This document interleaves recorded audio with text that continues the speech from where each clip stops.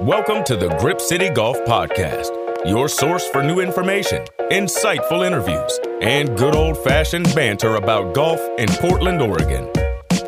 Today's episode is presented by Brink & Brown Sanitation. Introducing the hosts of Grip City Golf, Andy Dirt Johnson and Erik Peterson. Hey, what's happening, everybody? Welcome in episode 11 of the Grip City Golf Podcast. The 2-week hiatus after the Live. We are back, baby. Andy Dirt Johnson, Erik Peterson. What's going on, EP? What's up, man?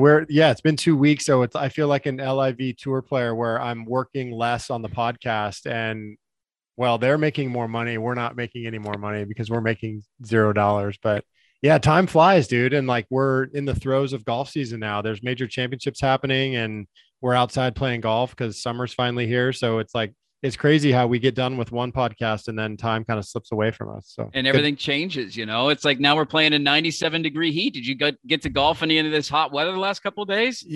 I played last week in a member guest tournament, which some of our listeners have probably played in member guest tournaments. Those are part competitive, serious golf tournament and part boondoggle. I mean, it's a matter of finding that sweet spot between the two. Have you played in a member guest tournament before? I have never been invited, and I actually was bummed because at Persimmon this summer, that was the first thing I asked was, when's the member guest tournament? Because I want to play in it, and I have a conflict, so I can't. The dates unfortunately don't work. Man. But if I'm still there next year, I've already made the mental note on year 2 of the Grip City Golf Podcast. We're going to need to play an Erik Peterson, Andy Dirt Johnson member guest team, and then record a live podcast like after every day of action and break down how bad we played and how far down the standings we are. So where was your member guest? Where did you go play? It was down in Medford. One of my really good buddies from college is a member at Rogue Valley Country Club. I don't know if any of our listeners have played much golf down in the southern part of the state. I know you're a big fan of the course in Klamath. Yeah, Running Y. Running Y is one of my favorites. Yeah. And so, I mean, Southern Oregon, like you're reminded as you're driving down there, how big the state of Oregon is. It takes a legit 4+ hours to get down to Medford, and certainly Klamath Falls even farther, but it was so fun, man. Like I said, those things are part golf tournament serious. You want to play well, but then there's a great mix of just fun and camaraderie. And my partner, my good buddy it was fun to see him and to play with him. And you just bump into people. And especially if you play in one multiple times, which I played in this one multiple times, you start to make friends and it's just a really fun deal. So I am definitely a big fan of member guest tournaments. Now, was there a horse race at the end? How far did you guys make it? I was hoping you weren't going to bring that up. So yes, there was a horse race and we've actually won it twice before. And those things are hard to win.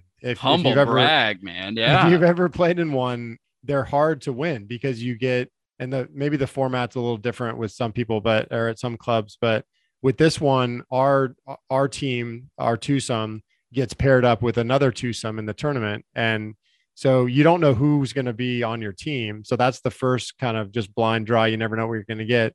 The second is that you just don't know how you or your partners are going to respond to the format, which in our case is alternate shot. Which we've talked about alternate shot before. It's like the ultimate test of friendship. And so we got bounced on the first hole. So it was a bummer, but you know, you can still follow around and ride in a cart and there's a beer wagon that follows everybody. And it's just a total party, even as a spectator. So even though we got bounced, it was fun to be a part of for sure. Alternate shot's already hard enough to begin with, and then you add a 4-man alternate shot. So if it's a par 4, everybody's got to pull their end of the rope. It's one thing if there's 2 of you and one's a little bit better than the other. At least you're hitting every other shot, so you can kind of make up for the weaknesses. 4-man alternate shot. That is brutal as you could get. It's crazy, man, and it's hard to get in a rhythm. You're playing with people you maybe don't even really know, so you don't even really know what to expect. It's really hard. And then add to that also, there's a lot of people watching and none of us have any experience playing in front of people. Right? And so, especially if you get down to the end, everyone is there. So we're talking like 50, 60 carts, like circled around a green, watching you putt a 6-footer. And this time, obviously it wasn't me, but I'm sitting there looking around and like everyone's having some drinks, having a good time. And we're watching this potentially like 18, 19 handicapper standing over a 6-footer, and you're just like, oh my God, I can't watch this. This is too hard because there's so much pressure, and none of us have any experience in that. So it just makes it all the more challenging.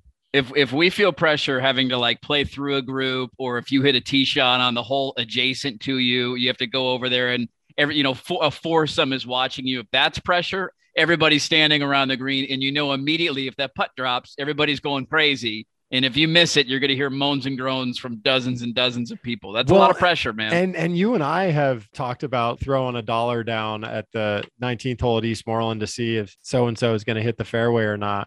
But with a horse race, you can bet on which team you think is going to win, right? And we're not talking about dollars on the table. Like there's like real money on the line. And so you mentioned the moans and groans from the gallery. It's ratcheted up all the more when there's like real scratch involved. Yeah, I just lost $500 because you missed that putt, man. What the hell was that, dude? Incredible. I needed you there.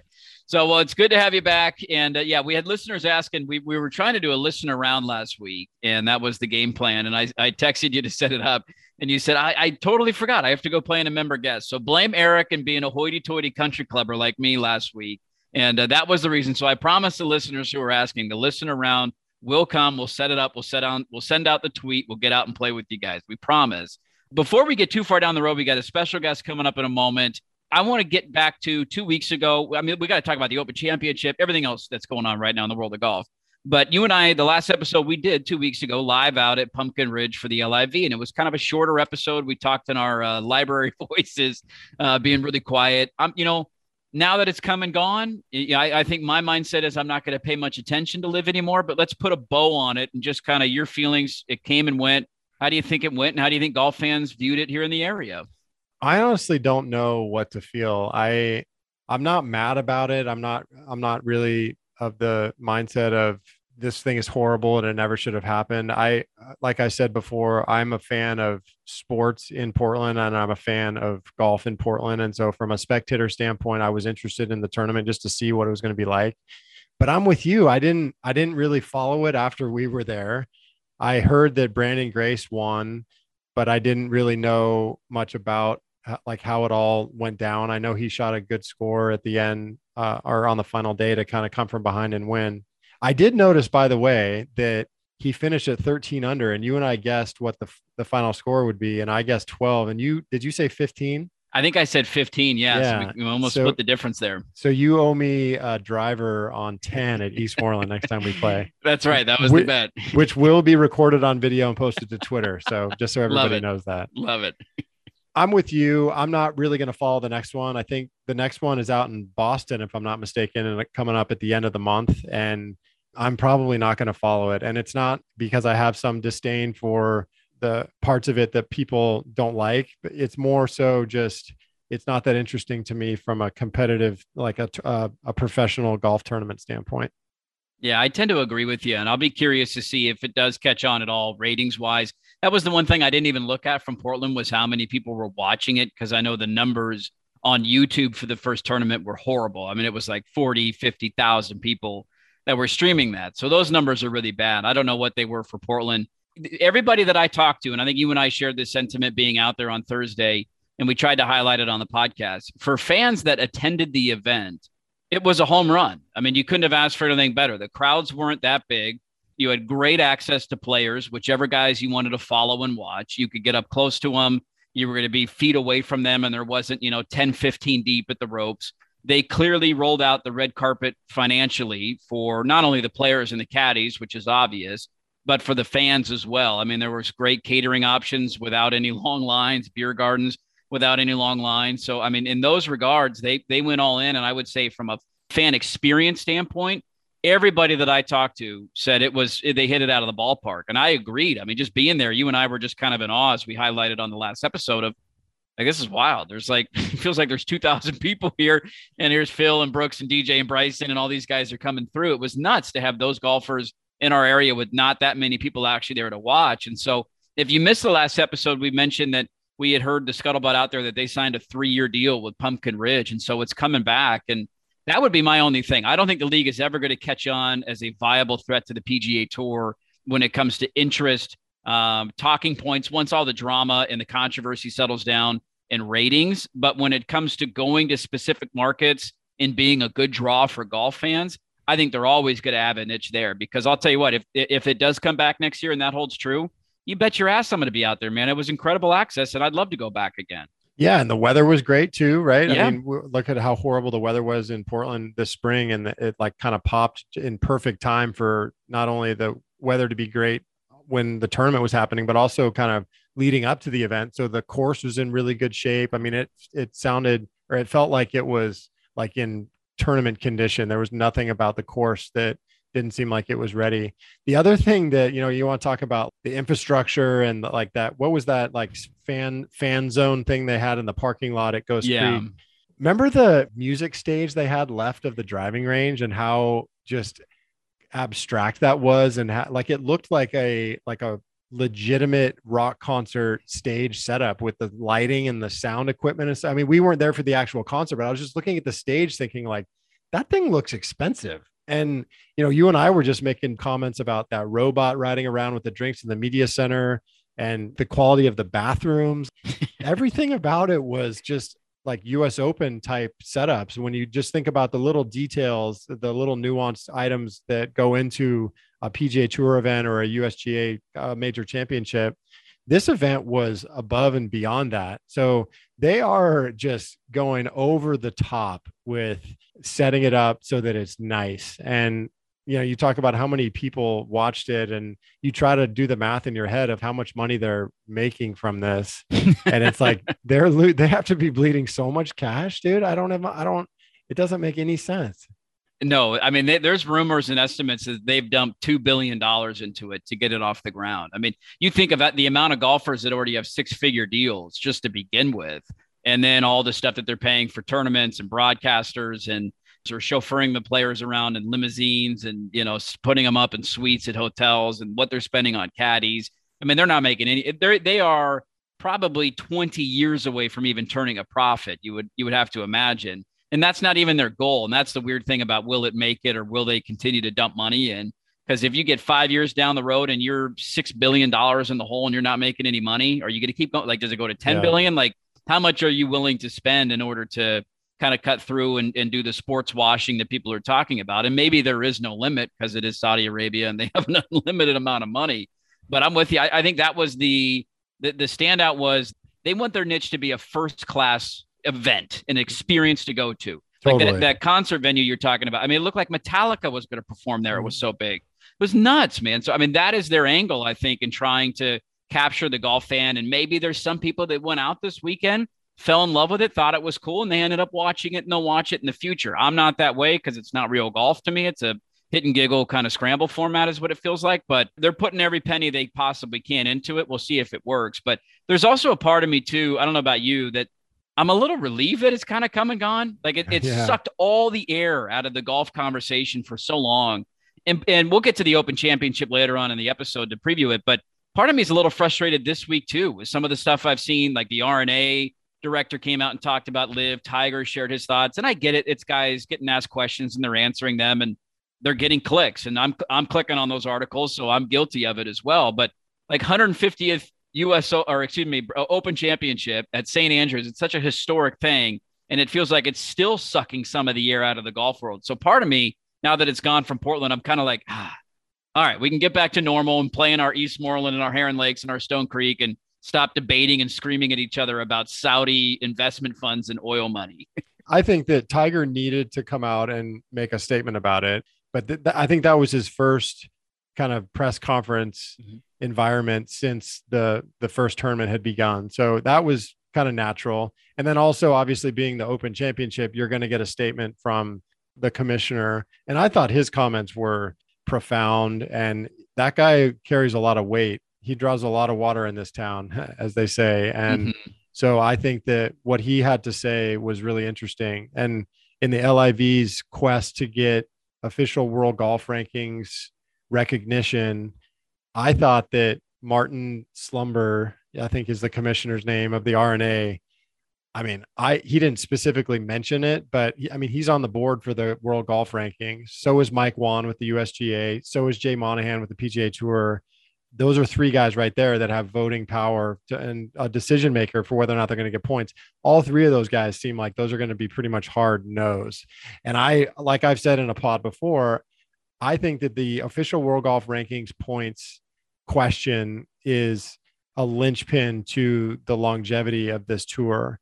No matter how much money they have, if guys can't earn world rankings points playing on this tour, most of the players, Phil and Dustin Johnson and these major champions, they'll be able to stay in because they'll be able to just get into some of the majors because they're exempt for life because they've won the tournaments that were those major championships. But most of the players haven't. And so they need those world rankings points to play in tournaments. And if they're not getting them on the LIV tour and they're banned from the other tours, how are they going to get points? And so that's going to be a huge, I think, decision for them to make about, all right, well, the money is great, but if I can't play in the tournaments that really matter, I don't know if this is the thing for me. So it's going to be interesting to see what happens. I'm with you. I think that I'm glad it's over. I feel relieved, and I'm just interested to see what the rest of the summer looks like for the tour. Do the ratings go up? Do they go down? I think Tiger's gotten his statement out of the way. We probably won't be asked about it much anymore. I kind of just feel like by the time we get to the 5th, 6th, 7th, 8th event of this season, I just wonder, is it even going to be a story at all? I think it remains to be seen, but it'll be interesting for sure. Yeah, the golf ranking point list, I mean, that's the next big domino to fall. And as you point out, the R&A, the head of the R&A mentioned that, I mean, they have no problem forcing guys to go through the qualifying process. I mean, they believe in qualifying, but if you're not earning official golf world ranking points, then you got to do it the old school way. And Tiger touched on that in his comments as well. How much money is it worth to miss out on major championships if you're not going to be able to qualify? And that was his point for some of the younger golfers of you got to weigh those two things. And is one really worth the other? So there you go. There's our wrap up. Let's put a bow on the LIV. We're all done with it for the rest of the summer. We'll maybe mention it here or there if another big name joins the tour or if the ratings take a big jump, that kind of stuff. But it is come and gone from Portland, and brace yourself because it's probably coming back again next year. A couple of things coming up later in the podcast. I threw out a tweet and we got some great interaction on it. You're the coolest Portland golf feat that you've accomplished. So we'll get to that coming up in a bit, read some thoughts, listener questions, and an open preview. All right, well, we're really excited for our guest on this episode. We're a couple of Cleveland grads, as we've made well known over the first 10 episodes of this podcast. And we got a proud warrior out there, Kyra Ly. She just won the state championship, absolutely dominated everybody. It was like Tiger at Pebble Beach in 2000, running away from the field. She grew up playing at Eastmoreland, and she's attending Oregon State University. So we're excited for this one, not only because we're Cleveland grads, but she's a great local golf story. And we're rooting her on as her career continues to progress. So excited to bring on Kyra and get to talk to her. Well, first off, Kyra, thanks so much for the time. We're excited about this one as a couple of three Cleveland grads now because you just graduated from Cleveland. So congratulations on that. I want to start with just kind of your beginning in the golf world. Like, how did this start? Who got you into the game of golf? What age did you start playing? How did you start picking up clubs at a young age? Yeah, so before I did golf, I did 3 years of figure skating, but I wasn't very good at that. So my parents were like, yeah, maybe this isn't the right route. And they put me into golf when I was about 11 or 12. Yeah, probably 11. And then I started doing tournaments at 12. So I started at Eastmoreland in the PGA Junior League. And I did that for about a year. And then I started the real OGA tournaments where you kind of compete for yourself. And that's kind of how I got started in it. So you went from, you just picked up a club when you were 11 to playing in junior league when you were 12 to playing in OGA tournaments when you were 13. So it all happened really quickly. Was there a point at which you realized, wow, I'm pretty good at this golf thing? I never really thought that. I just kind of kept playing. And then when I started playing better, I was like, oh, I do like this. I kind of want to keep going. So I mean, I'd say so. Yeah, you're playing well that quickly. You're like, all right, I think I can kind of get into this. Now, Erik and I both grew up playing on Eastmoreland as well. What are the things about Eastmoreland that you think are great for refining your golf game? Because I know there's a few that stand out in my mind that I still struggle with. But was there something special you think about growing up on Eastmoreland that helped mold you into the golfer that you are today? Yeah, probably the tight fairways and having to hit good shots because being in the trees is no fun, but it did help my punch outs very very much. It is true. You play around at Eastmoreland, you know quickly how to hit like a little low punch 5-iron to get it out. And I feel like everybody I know that grew up on Eastmoreland is a great iron player too. Is that a strength of your game, or are you a driver, a better putter, short game? Is it the iron play? For What's the sure. strength for you? Irons and driver are probably the strongest parts of my game. How far do you hit it off the tee, Kyra? I think probably I average around 250, 260. Wow. That's pretty good. What's your average, Dirt? I mean, it's not much more than that. That's for sure. Unless I'm playing at the St. Andrews this week and getting 100 yards a roll. I'm not beating that by too much, man. So I do have to ask. So I got my handicap. I'm psyched. I got down below a 9 for the first time in a long time. And I'm very happy about this. If my research is correct, I have you as a plus 5.3 handicap. Is this correct? Yes. Incredible. I don't even know. Like, I feel like that would like break the system. I've never heard of that before. I've read articles on the PGA Tour where it like guesses what their index would be, and Tiger's like a +7, like in his heyday. But I've never heard of an actual real person and their handicap is plus 5.3. How did it get that low? I have no idea. Honestly, I checked it and I was like, whoa, that's a little low. So Dirt, so if you're a 9 and she's a +5, she's giving you 14 shots. 14 strokes, yeah. Do you go playing like friendly scrambles or anything and ever get frustrated that you have to essentially like eagle a hole in order to beat somebody in a match play situation? Well, I don't know. I don't play those a lot. Yeah. But it does get a little stressful if it does happen.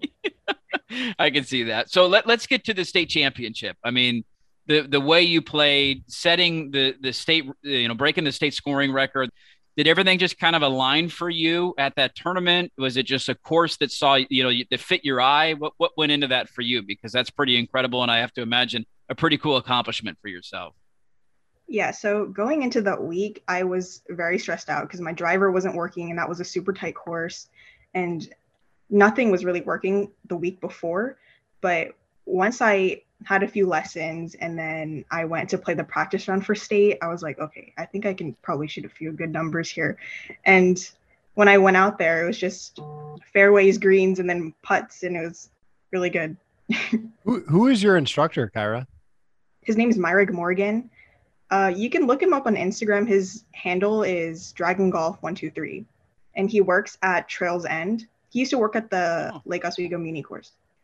God, have you been working with him for a long time, or have you kind of had different coaches throughout your life? Yeah, he's my first coach. Oh, wow. So throughout her golfing life, she's 17 years old. Yeah, it's only been like 6 years. I know. I didn't know if you bounced around. I feel like she's done so much. It's like, surely she's been in the game for 20 years. She's been on the LPGA tour for 15 years. I mean, what are we talking about? So Kyra, Emerald Valley is where the state tournament was. What was it about that golf course that was challenging? And what was it about that golf course that actually fit your eye and kind of came natural to you? So they played the course very short, and because I'm a long hitter, I think I had the advantage of going, and I hit my ball high, so I'm able to go over trees if I need to, and then take really aggressive lines. I think if we played a little longer, I'd have different strategies, but the way that they put the course out there, I was able to take advantage as much as I could. They didn't realize who they were dealing with when they were setting up the course, I think is what it came down to. So you shoot 65 on the first day, which was your lowest round of your life, right? What are you thinking after that day? It was crazy. I mean, I knew I played well, but I don't ever really count my score before I finish. So I didn't really know. All I wanted to do the next day was just shoot something just as good. Well, when you're making like 6 or 7 birdies in a round, it's harder to keep track. It's like, wait, am I 4 under? Am I 5 under? Am I 6 under? So then so you shoot 65 on the first day. And then you go and back that up with another 65 the next day. When you were coming down the last couple holes, did you know that the tournament was in hand, or were you just in the zone, just trying to play well, and then we'll add them up at the end? Yeah, I think I was probably more in the zone. I wasn't really thinking about it. I mean, I never really thought about what place I would be in. I just really wanted to score well, like shoot the best that I could. And so you ended up winning by 11 shots, I think, right? Something like that. Did you feel like Tiger Woods in 2000 at Pebble? Like, I mean, that's pretty dominating. That's so cool. So then I'd love for you to just share with us how you ended up at Oregon State and just what that recruitment process was like, what you loved about Oregon State and what you're looking forward to as you jump into that program. So the recruiting process was very stressful for me. I didn't really have very many options going in, and I knew I wanted to be part of the Pac-12 or at least a bigger league, but there were really not, like, coming down to the end of recruitment, I still didn't have very many options. Like, nobody really knew who I was, even though I was playing bigger tournaments. And so Oregon State. Why do you think that is, Kyra? I mean, because you're playing so well and you're like, you've accomplished so much so fast. Do you think there was a reason why you weren't getting noticed the way you thought you should? I'm not sure. I didn't play very well last season, and that could have been a factor, but I wasn't ranked super low, and I'm not quite sure why I wasn't noticed, but Oregon State did show a lot of interest right from the start, and they seemed like a really good choice. And I really like the coaches there, and when I went to my official visit, everyone was just so nice, and I knew it probably could have been a great fit for me. Yeah, it sounds like it. Did anybody try and come on strong after the way you finished this season? Did anybody try and swoop in and steal you away? I imagine a few more eyeballs were on you at the latter part of this year. I think so. Sometimes my coach still gets emails from coaches, like college coaches, asking if I'm taken, and my coach is like, you're a little late. Yeah, you're only a couple of years and a couple of months late. Maybe next time jump on the recruiting trail a little quicker. So I do want to ask you about Eastmoreland growing up on that course, because I think everybody who's played that course has it in their mind. What's your favorite hole and your least favorite hole out there? I like what hole is it? The downhill par 3 on the front 9. Okay. Number 5. Number 5, yeah. Number 5, yeah. My least favorite hole, I don't know if I have one. I mean, hole number 1's like fine, but the green, I'm always chipping onto that green, and it's always like rolling off the back.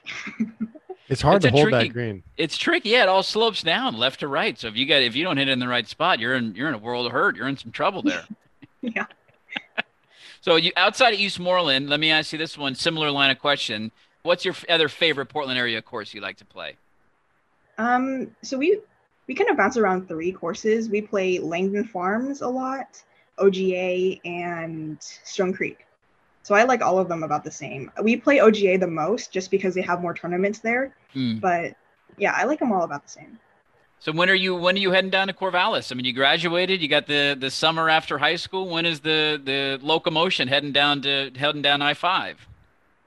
I think I have this thing where all the student athletes have to go for 3 weeks to kind of get used to being a student athlete.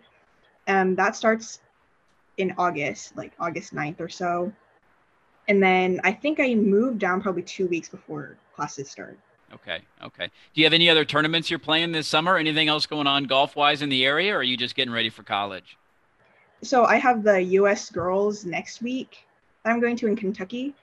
And then after that, I am going to be representing Team Oregon at the Junior Girls America's Cup. That'll be really fun. I really like that tournament. And then I have one in August that's at Emerald Valley. It's the Oregon Women's Stroke Play. And then there's the Portland Amateur Qualifier for the LPGA tournament in Portland. Oh, wow. That's cool. Now, are we going to see you out at Eastmoreland on August 6th dominating the Cleveland Alumni Tournament again? I'll be there. Are you playing in it, Kyra? Yeah, I think I'm going to be able to play, I think probably with some of my teammates from last year. Yeah, we'll probably be playing. Okay, well, if you're just flying solo that day, I think my team currently only has 3 members. So I'm just saying, if one more, I'm just saying we could use a stick like that. It would help our cause this year. But if you got a team, it's okay. I fully understand. So that's cool. So you got tournaments going on all summer. You're heading down to college. What an exciting time. And Kyra, first off, thanks for the time on the podcast. This was fun for us, I think, as a couple of Cleveland guys to get to talk to you. And it's been fun to follow your high school career. And congratulations on all the success and best of luck at Oregon State. Even though we're Ducks, it's okay. the Cleveland bond still holds strong. Oh, we're going to be rooting for you absolutely. hard. Best of luck in Corvallis. We can't wait to follow your career, and thanks for hopping on the podcast. Thank you for having me. Well, plus 5.3 EP. I think I need a few better scores to go from my 8.4 to a plus 5.3. What do you think? That is crazy, dude. I don't think I've ever seen a handicap that low. Have you? No, it's not. You texted me that was her handicap, and I just thought, wait, I didn't even know it's How do you what? How does that even happen? Well, I mean, when you post 2 65s in a row to win the state title, that's going to bring your handicap down pretty quickly. But just, I mean, the way the handicap system is set up, I know we all talk about, oh, geez, one decent score just makes my handicap go way down, right? And I'm not that good. But in order to get that low, you got to like consistently post scores at or below par. And that's pretty remarkable. I want to play golf with her, man. She seems like such a talent. I do too. I remember seeing her last year at the Cleveland Alumni Tournament. She was playing a couple of groups ahead, and I knew there was this great golfer at Cleveland, and she was out there, and somebody in my group mentioned, oh, she's over there. And I saw her hit a tee shot, and I thought, yep, that's a pretty good golfer right there. It was on the par 5. What is it? The one after the hole she talked about, 6, the dog leg right par 5. Yeah. And we were on the 4 tee box, and she just hammered a drive around the corner. And it was an eye opener that I think Cleveland's got themselves a special golfer. It is funny how quickly your handicap can go down. Also, the difference between my opinion on a handicap and hers is that the first thing that I think of with my handicap is how does it fit in tournaments? If I'm going to a best ball or whatever, an alternate shot, a member guest, where's my number at? And can I compete at my number? And she's like, 5.3, I guess that's fine. It doesn't play into my tournaments though. She doesn't care. Well, and she didn't even tell us what her handicap was. The only reason we knew is because I just looked it up. So it's like, she's super humble about it. Yeah. God. Not even bragging. So pretty cool stuff. Great get on that one. That was a lot of fun. And we're rooting her on at Oregon State. She's going to be a lot of fun to follow. Some tournaments going on this summer, but then obviously next year playing some Pac-12 and then maybe eventually Pac-10 golf, depending on what happens with our conference. But maybe SEC. Maybe you never know. Yeah. She's taking on Ole Miss. You never know. So we'll follow that. Very cool stuff. So I want to pivot from that because talking about cool, local golf feats that you're proud of. I mean, she's got a long laundry list of things that she could run down there and things that she's done. But the reason I sent this out on Twitter at Grip City Golf, go give us a follow, and I'm going to read some of the listener responses. Was that, buddy, I slayed my white whale at Portland Golf last week, and I can't even begin to tell you how psyched I am. Wow. So they're getting a lot of free pub on this episode. So if anybody over there is listening to this, give me some free range balls next time I'm there. I had not played Eastmoreland all summer. I haven't been out there. I'm a country club guy now. It's a bit of a longer drive for me. I used to live next to the course, and the Persimmon was closed this past weekend for the women's member guest tournaments. I'm like, I want to get out this weekend where, you know what? I haven't played Eastmoreland. So I set a tee time, went out and played on Friday. I can't even begin to count the number of rounds of golf I played at Eastmoreland in my life. And we used to party on the holes out there. I mean, it's a long history at that golf course. There is one thing that I have never done in my entire life. Wait, let me guess what it is. Is it a single hole thing, or are we talking about an accomplishment overall over 18 round, holes? Over 18 hole accomplishment. You broke 80. I broke 80 for the first time at Eastmoreland on Friday. 79. I drained a 30-foot birdie putt on 17, the little island green that got me to a breathable number, and I limped in with a bogey on 18 for a 79. And of the thousands of rounds I played in my life, I have had so many cracks at being 6 or 7 over with 2 or 3 holes to go. And, I have fired off too many 80s to count. But that course, because of its tight fairways and needing to punch out and the emphasis on hitting the ball straight, has always at one point or another screwed me out of breaking 80. And I broke it. I'm not great. I'm a good golfer. I'm not great. I broke an 8 Stone Creek, Langdon, OGA. Like you rattle them off. I've done it. Never in my life at Eastmoreland. And I did it last Friday. And I'll tell you what, that Fort George, that post round Fort George, oh boy, was that a sweet taste of Fort George. Good for you, man. And did you beat your opponents, or did you guys have a game going?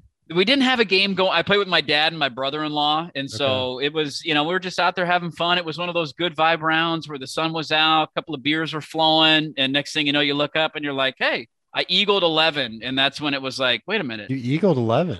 What'd you do there?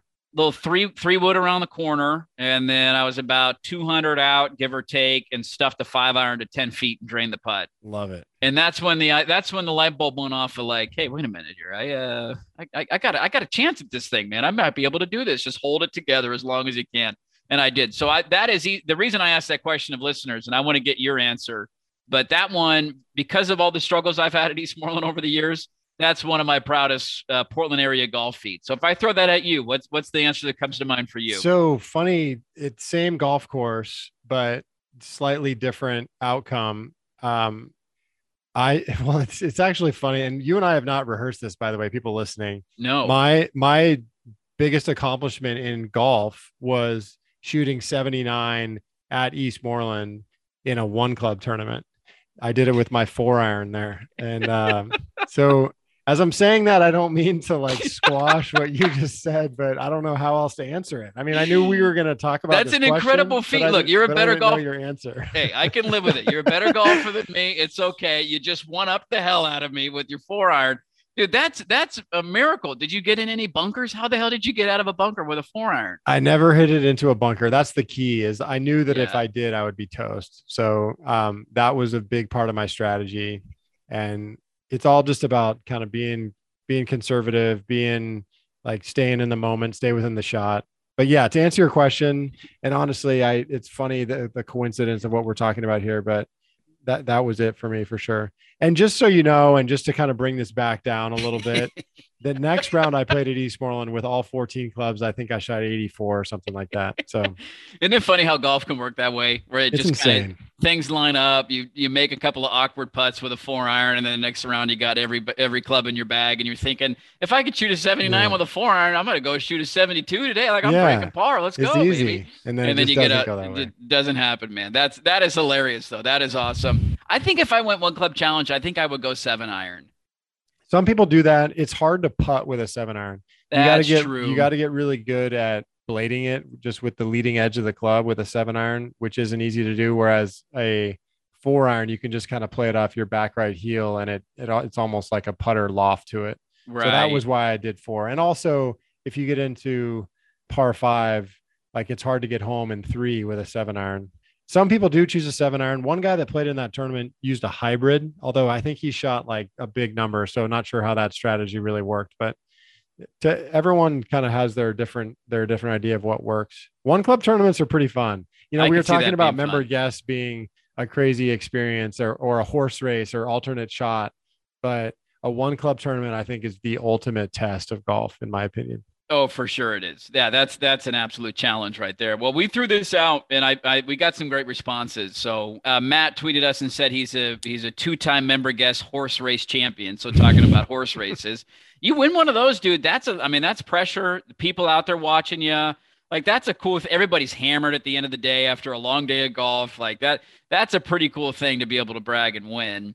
Let's see. Andrew tweeted us beating my dad in golf for the first time. I could never get over the hump, but once I did, I haven't looked back. It's the best feeling ever. I think everybody has that, right? Like when you grow up golfing with a dad, if you have a dad that golfs, you want to beat him. And once you finally do, usually that scale starts sliding in the other direction and he's getting worse and you're getting better. But nobody forgets the first time they take their dad down. Well, in a similar mindset, I would imagine to you, like when you got over the hump and beat Eastmoreland, so to speak, and broke the 80 barrier, you feel like you've like kind of crossed the threshold, right? And so definitely makes you feel good.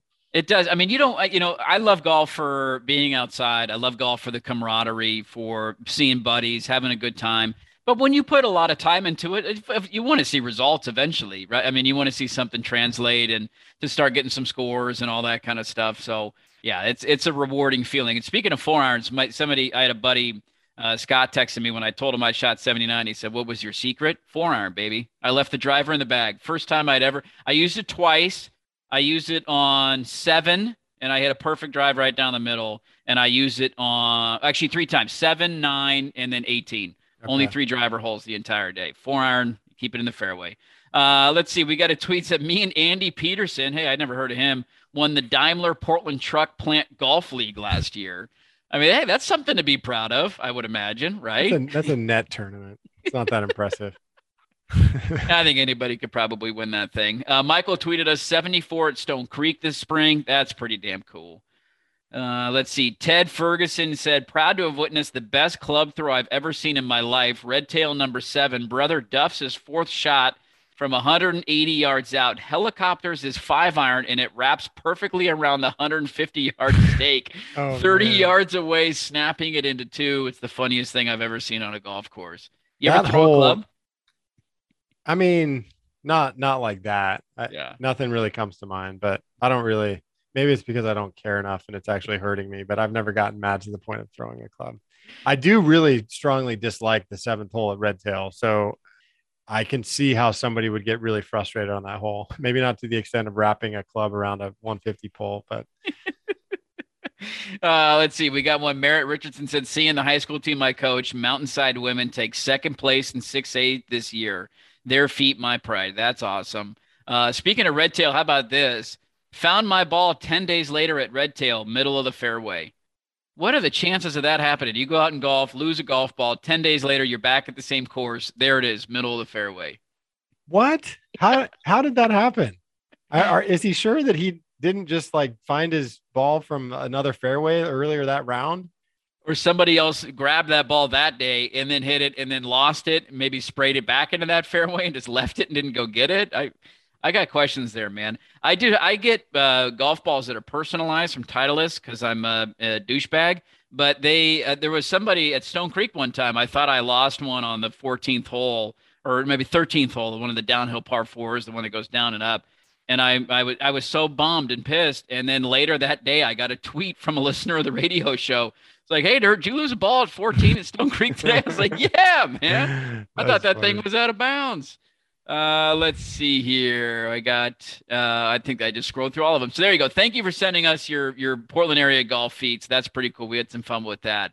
Open Championship, buddy. It tees off tonight. 150th. It's so weird. It's like, are you going to stay up? Are you going to watch at 10 o'clock tonight? What time does Tiger tee off? That is a good question. I don't know. I'll have to hold on. Let me search that. But yeah, coverage. The best thing about the Open Championship too is that they go off at 10 o'clock tonight, and then I think the last group goes off at 7 a.m. tomorrow. Like it's like 10 straight hours of tee times. Yeah. I don't know if I'll stay up late tonight, but I'll be up early watching it for sure. I'm excited to see what that course plays like. I'm actually kind of worried, to be honest with you, Dirt.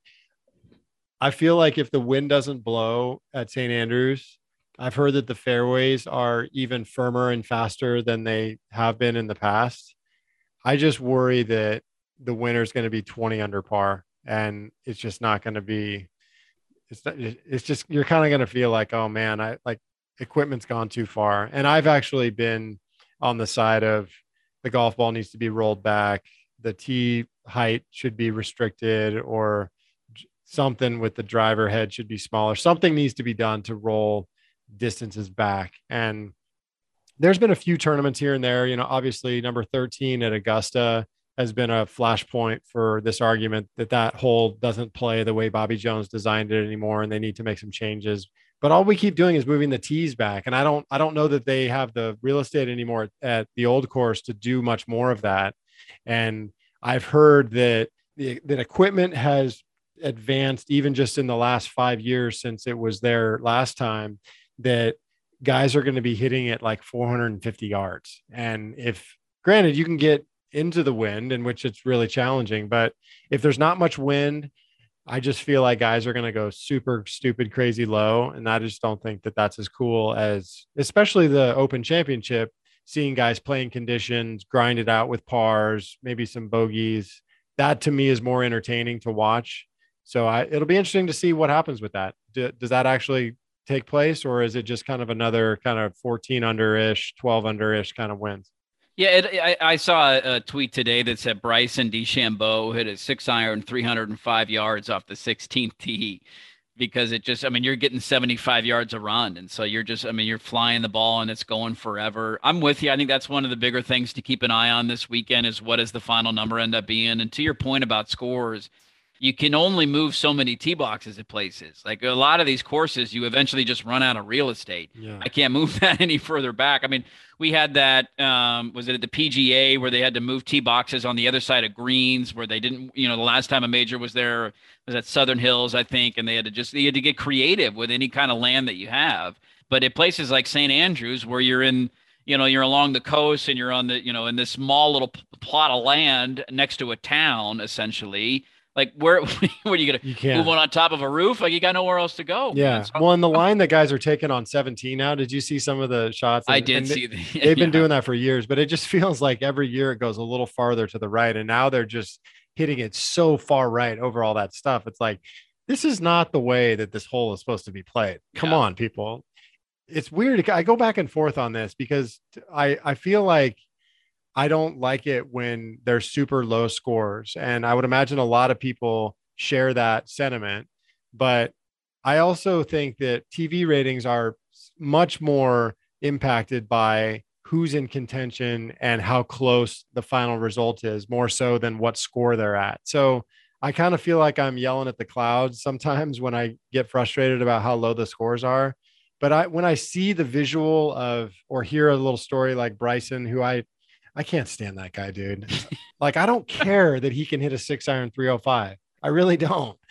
When I hear stuff like that or see videos of guys, the line they take on 17 over the hotel, and it's just so far right, it is just kind of frustrating. And maybe I'm just old school and I'm a grandpa in that regard, but I don't know. I'm interested to hear what people think about that, because I just don't think it's that much fun when guys are doing that. Well, it's funny because this kind of was the philosophical debate in golf before LIV sucked the air out. I mean, this was it. We used to yell at each other over this golf ball, driver technology, when is enough. And you get a lot of the former guys. Like, I think an interesting example of this is Jack, who just became an honorary citizen of St. Andrews, like only the third of American to ever have that happen. I think it's one former golfer, I can't remember which one, Bobby Jones probably, and I think Ben Franklin are like the only other two people who were honorary citizens of St. Andrews. But he was asked about that, and he's a guy who was complained constantly about the modern technology and how we need to roll things back. He was asked about the winning score, and his answer, it shocked me. He said, "I don't care." He said, "It's whatever it is, it is. If somebody goes super low, they go low. It's still going to be entertaining. It's still St. Andrews." And he didn't seem to spend too much time thinking about it. I go back and forth on this. I tend to feel more like as long as you give me a compelling final group, a compelling, Sunday back nine home stretch where I got 3 or 4 guys that are names that I enjoy watching that have a chance to win. It doesn't matter to me if they're 24, 23, 22, 21 under, or, 12, 11, 10, 9, whatever the case may be. I can still find enjoyment of that. There does become a point where you feel like you're watching yourself as a 13-year-old play Tiger Woods video games on easy mode, and you're just birdieing every hole and there's no challenge to it.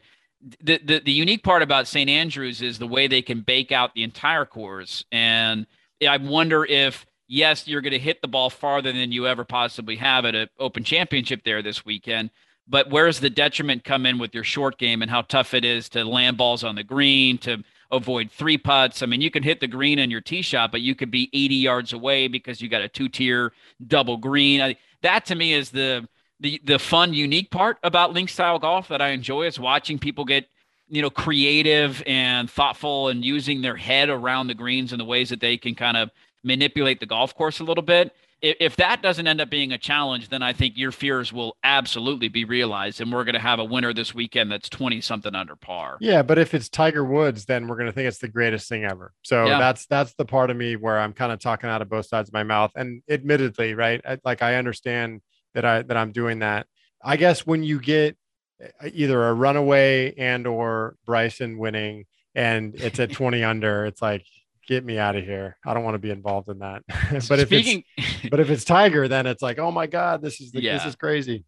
Yeah. If you get Tiger or Rory winning this weekend, I mean, everybody's going to leave with a smile on their face. The Bryson stuff is I mean, that's a whole nother topic for another podcast we could get into, of how that guy was going to dominate golf, and he was the new style, and his swing speed and hitting the ball a mile.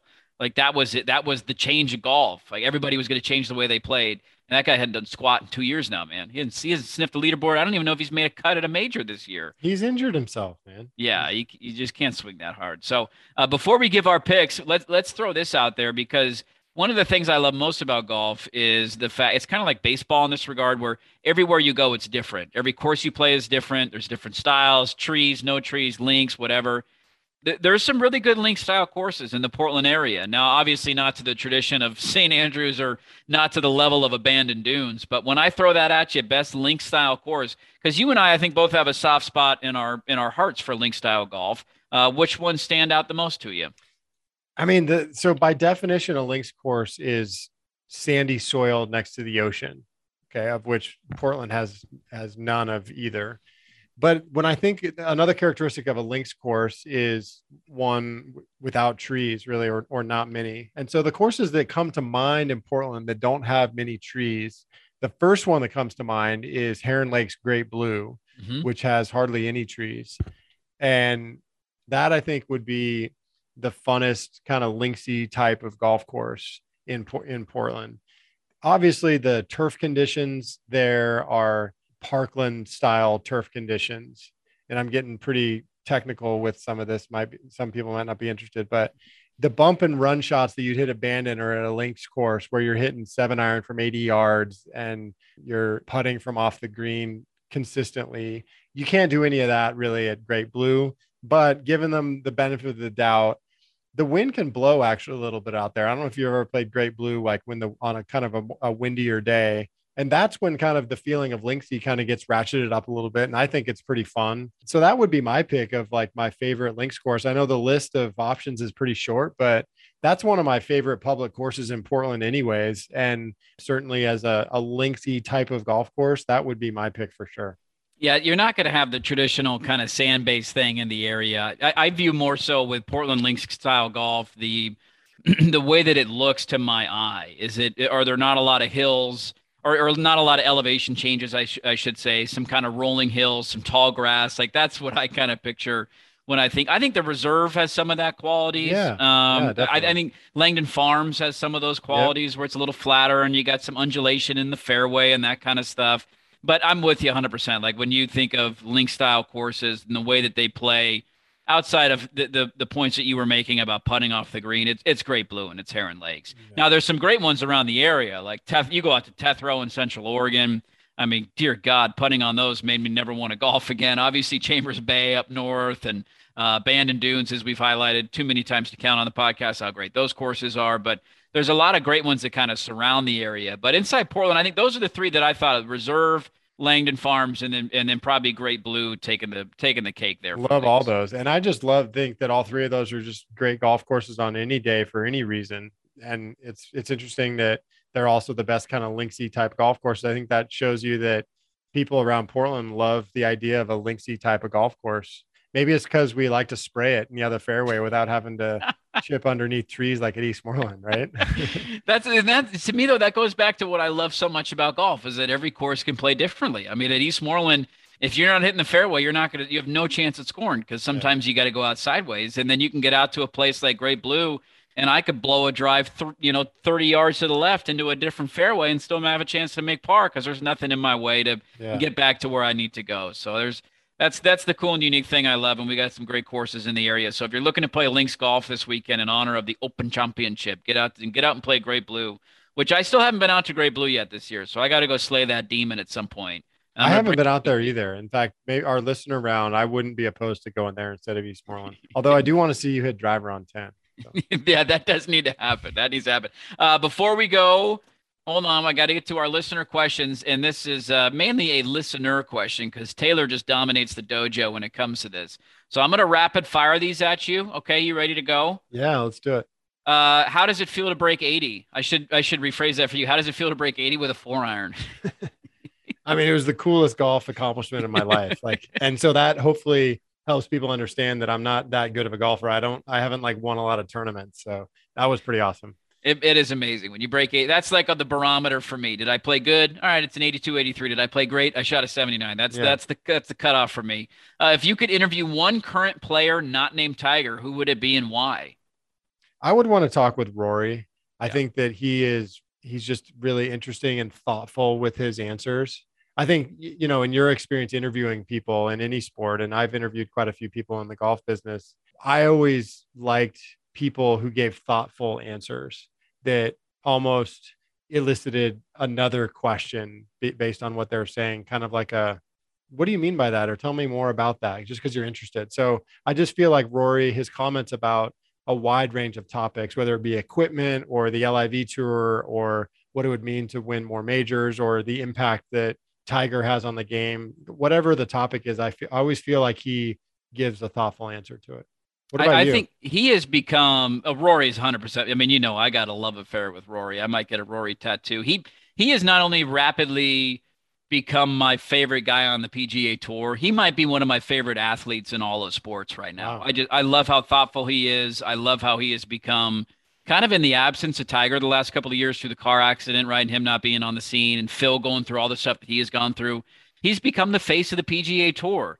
And at the same time, he's thoughtful and he's considerate and all that stuff. Seems like a great guy. He's also carrying this burden that he hasn't won a major championship in a long time. And he was the next golf prodigy that burst onto the scene and won, what, 4 majors in like 3 years, and everybody thought was going to dominate the sport. And he hasn't won one since. And so I think all those storylines coming together, I love Rory, and having the chance to sit down with him would be incredible. If you could design one golf hole, what would it be?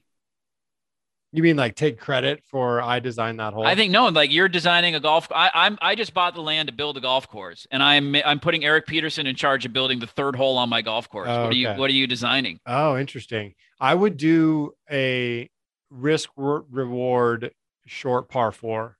I remember talking with Tom Doak about Pacific Dunes or something, like I forget what we were talking about on that day, but I asked him where Augusta National ranks in his list of the best courses. And he said, not as high as you might think it would. And I said, why? And his immediate response was that it doesn't have a drivable par 4. And by his criteria, you have to have a drivable par 4 to be a fantastic course. And it got me thinking about like some of the courses that I love. One of my favorite holes at some of those courses is like a drivable par 4, or and maybe not drivable, but like risk reward where you could hit 5-iron or driver, just something with a lot of flexibility. That's what I would want to do. I think holes where there's flexibility to play it different ways on a given day, but then also have it be set up differently on different days and for different skill levels. I just think that would be fun when there's a lot of flexibility. Yeah, the creativity of different strategies of playing a hole. I love getting people thinking. That's a unique aspect of golf that I'm trying to develop as I get older, is thinking my way, not just grabbing a club and all right, I'm 140 yards out, let's hit a pitching wedge, like thinking my way around a golf course. And where do I want to go? Where do I want to miss? Where's my good spot to lay up here? All those things that come into mind. Drivable par 4s are the absolute best for that. So I would go that route as well. We should do a little segment sometime on the best short par 4s in Portland. 17 at Ghost Creek comes to mind. That's a really cool hole. And I feel like I still can't decide if I should be hitting driver or 5-iron there, because I go back and forth and make bogey most of the time, no matter what club I hit. One of the most, I think it was Wildwood. Is Wildwood the course out kind of by Scappoose area? Yeah. So they have a hole on the front 9 there that's a drivable par 4. And it's one of the most incredible golf shots I almost aced it with I was like, screw it. I bogeyed the first couple of holes. I'm like, I'm going for it. And I heard the group on the downhill par 3, the next hole, scream because I landed it on the green. It ran past the hole, up the hill, and then turned around and came back because it's a steep slope. And I almost hit it on the way up and on the way back. Oh my gosh. And they screamed. I'm like, what happened? I got up there and they were standing on the tee box like, dude, that almost went in twice. And I'm freaking out.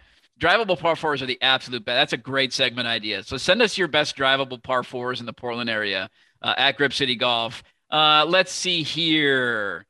If given the option, would you add 50 yards to your average drive distance or reduce your current driver spray by 15 yards? Oh, definitely the latter. Like I wish that I didn't spray it. I spray it so bad with my driver sometimes that I just don't even bring it with me. So I don't have any issues with hitting it 50 yards less. That is a good question. I mean, maybe there's some people out there that are short and straight that would love to be able to hit it 50 yards farther, but for me personally, for sure the spray zone. That's my nemesis. Yeah, you got to keep it in the fairway, man. It's funny how tough it can be for people to hit that club. Of all the clubs in the bag, it seems like that one gives people the most problems. It's got the biggest club face on it. It does, all this technology that goes into helping you hit it good, and I just can't hit it good. It doesn't work. All right, Open Championship starts tonight. Everybody stay up overnight and watch. What is your pick? Let's close on this. Your pick to win the Open Championship is? Tiger Woods. Let's go, baby. Let's go. All right, I'm going Rory. I pick Rory to win every major, and I'm going to keep picking him until he wins one. He's bound to do it eventually. All right. There you go. Open Championship starts tonight. Enjoy it, everybody. Thanks so much for tuning in. Another episode of the Grip City Golf Podcast, here and gone, episode 11. Don't forget, keep an eye on the listener round coming up. I promise it's going to happen. We got to figure out. Eric's got kids. I don't have kids. I got nothing to do. Eric's got kids. He's got responsibilities. He has a real job. I don't have a real job. So eventually we'll find a target date.